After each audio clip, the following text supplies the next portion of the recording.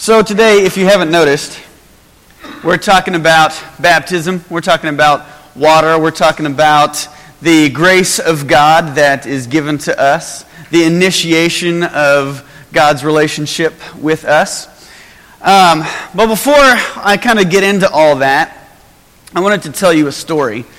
There was one time in college when I was fairly sick. I was getting over some sickness, and I had missed a couple of days of class, and I was really wanting to get back to class. I don't know if it was the flu or what, but I got up in the morning, and I had taken my medicine, and I hadn't eaten much, and I went to class, and I was sitting down in my chair in class, and the room started to go a little fuzzy. And next thing I know, I wake up and I'm on my back and I'm on the floor, and my entire class is like staring at me from above, and I had no clue where I was or what I was doing or why I was there or why all these strange people were in my dream and were interrupting my pleasant sleep. I had completely passed out and had fallen over, and the desk had fallen over with me, and I bumped my elbow on something, and it was just a completely disorienting experience. Completely disorienting experience. And it took me a while to regain my settings and to realize what had happened. And to realize, I'm in class right now. My name's Adam, right? You know, those kinds of things. And once I regained my orientation and was able to kind of recollect myself, I was then able to go to the nurse's office and take care of it and kind of eat something and get back to bed and all those kinds of good things. Baptism is an orienting practice for a world that is disoriented, for our lives when we are disoriented. And so it is good from time to time to take time and remember our baptisms, to remember who we are and whose we are, to reorient our lives and refocus and recenter on Christ. And especially at the beginning of the year, it's a good time to do that. Last week, if you weren't here, we did a Wesley Covenant service, and we spent time refocusing and recentering our lives on Christ and recommitting and re-realizing God's insane love for us that never gives up on us. And one of the statements we made last week was, "I am no longer my own, but thine." That's one of the central phrases of the Wesley Covenant prayer. When we remember who we are, I am no longer my own, but thine, and whose we are. Baptism is a reorienting experience. And so this story of Jesus' baptism shows up in all four Gospels. Well, actually, mainly in the three, Matthew, Mark, and Luke, and John kind of alludes to it. But in this story, there's a couple of things happening. It's recognizing who Jesus is and whose Jesus is. So let's recap. It starts out by saying Jesus is going to the Jordan to be baptized by John. And Jesus shows up, and John tries to prevent him. John says, you're supposed to be the one baptizing. I am not worthy to baptize you. You're the Messiah. You're the Christ. I need to be baptized by you, and do you come to me?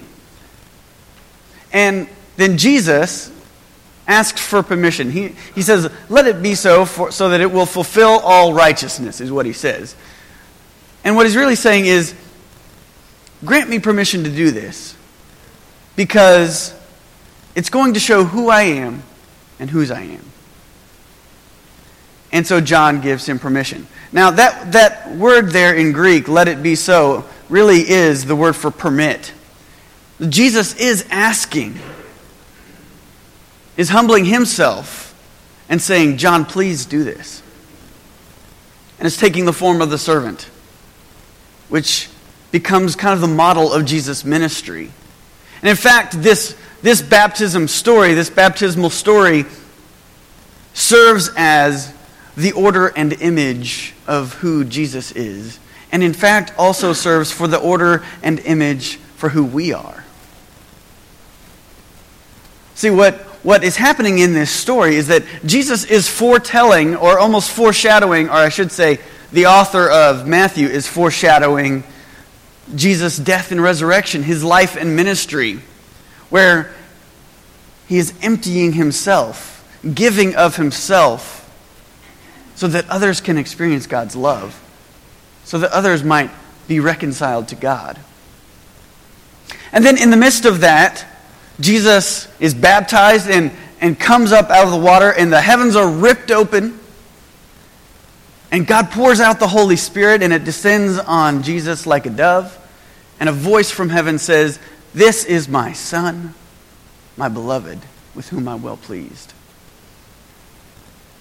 This story encapsulates who Jesus is and whose Jesus is. And in fact, it's one of the only stories, it is the only story in the Bible where all three members of the Trinity are physically present in some form or fashion, with Jesus, the Son, the Holy Spirit as the dove, and the voice of God the Father, Creator. This is Christ's self-revelation at the outset of his ministry. And it wasn't necessarily for his own sake. You know, we normally say that baptism is a way of being saved, of being justified, of being made right in God's eyes, of being accepted into God's family. We already know that Jesus is all those things. So it wasn't that Jesus needed baptism, but more that baptism needed Jesus. And that the people needed Jesus' baptism to recognize who he was and whose he was. And so that we can then find ourselves and our identities in the waters of baptism along with Christ. So that we can remember who we are and whose we are.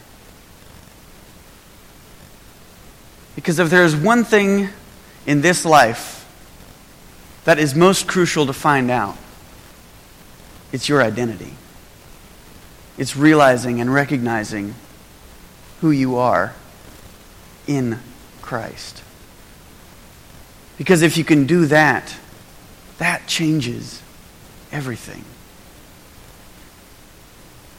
How many of y'all remember The Lion King? Yeah? Lion King fans out there. Anybody not seen The Lion King? Okay, good. I was going to say, if there's anybody that hasn't seen Lion King at this point, you need to just leave right now and go find it on Netflix or something.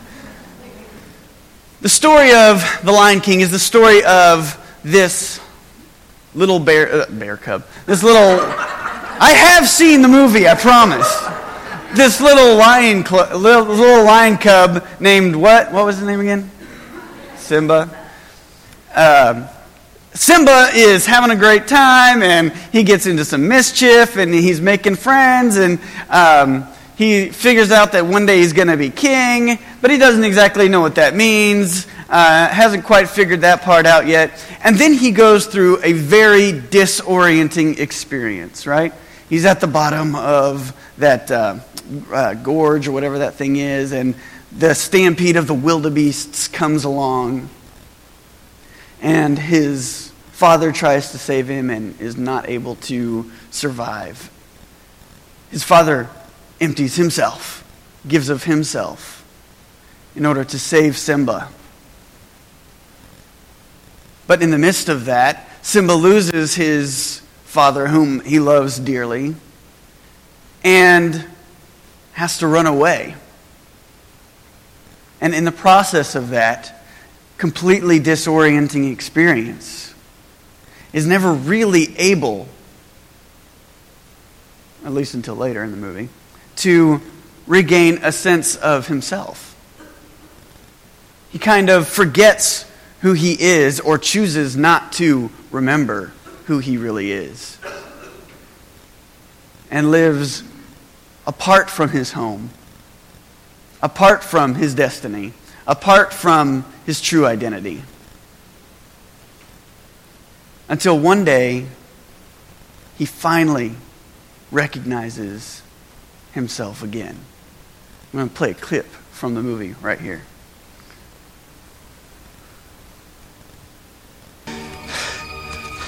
You knew my father? Correction, I know your father.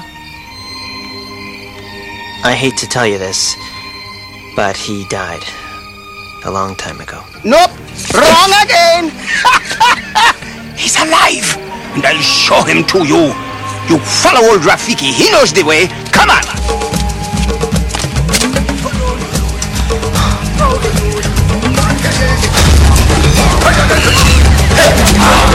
Don't dawdle! Hurry up! Hey, whoa, wait! Come on! Would you slow down?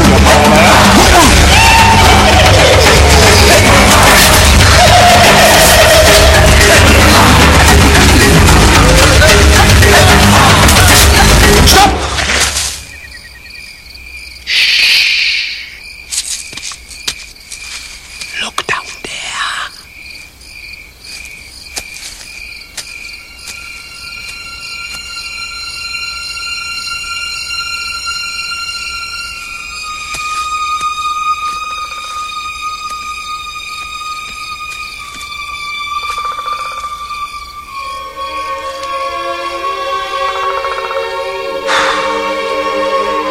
That's not my father.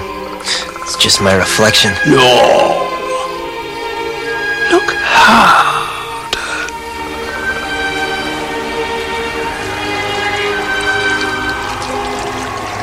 You see,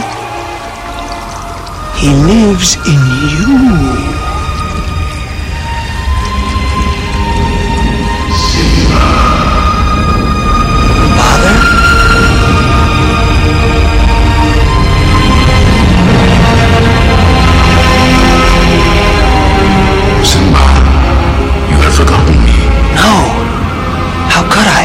Forgotten who you are, and so forgotten me. Look inside yourself, Simba. You are more than what you have become. You must take your place in the circle of life. How can I go back? I'm not who I used to be. You are my son, and the one true king. Remember who you are. No, please, don't leave me. Father, don't leave me.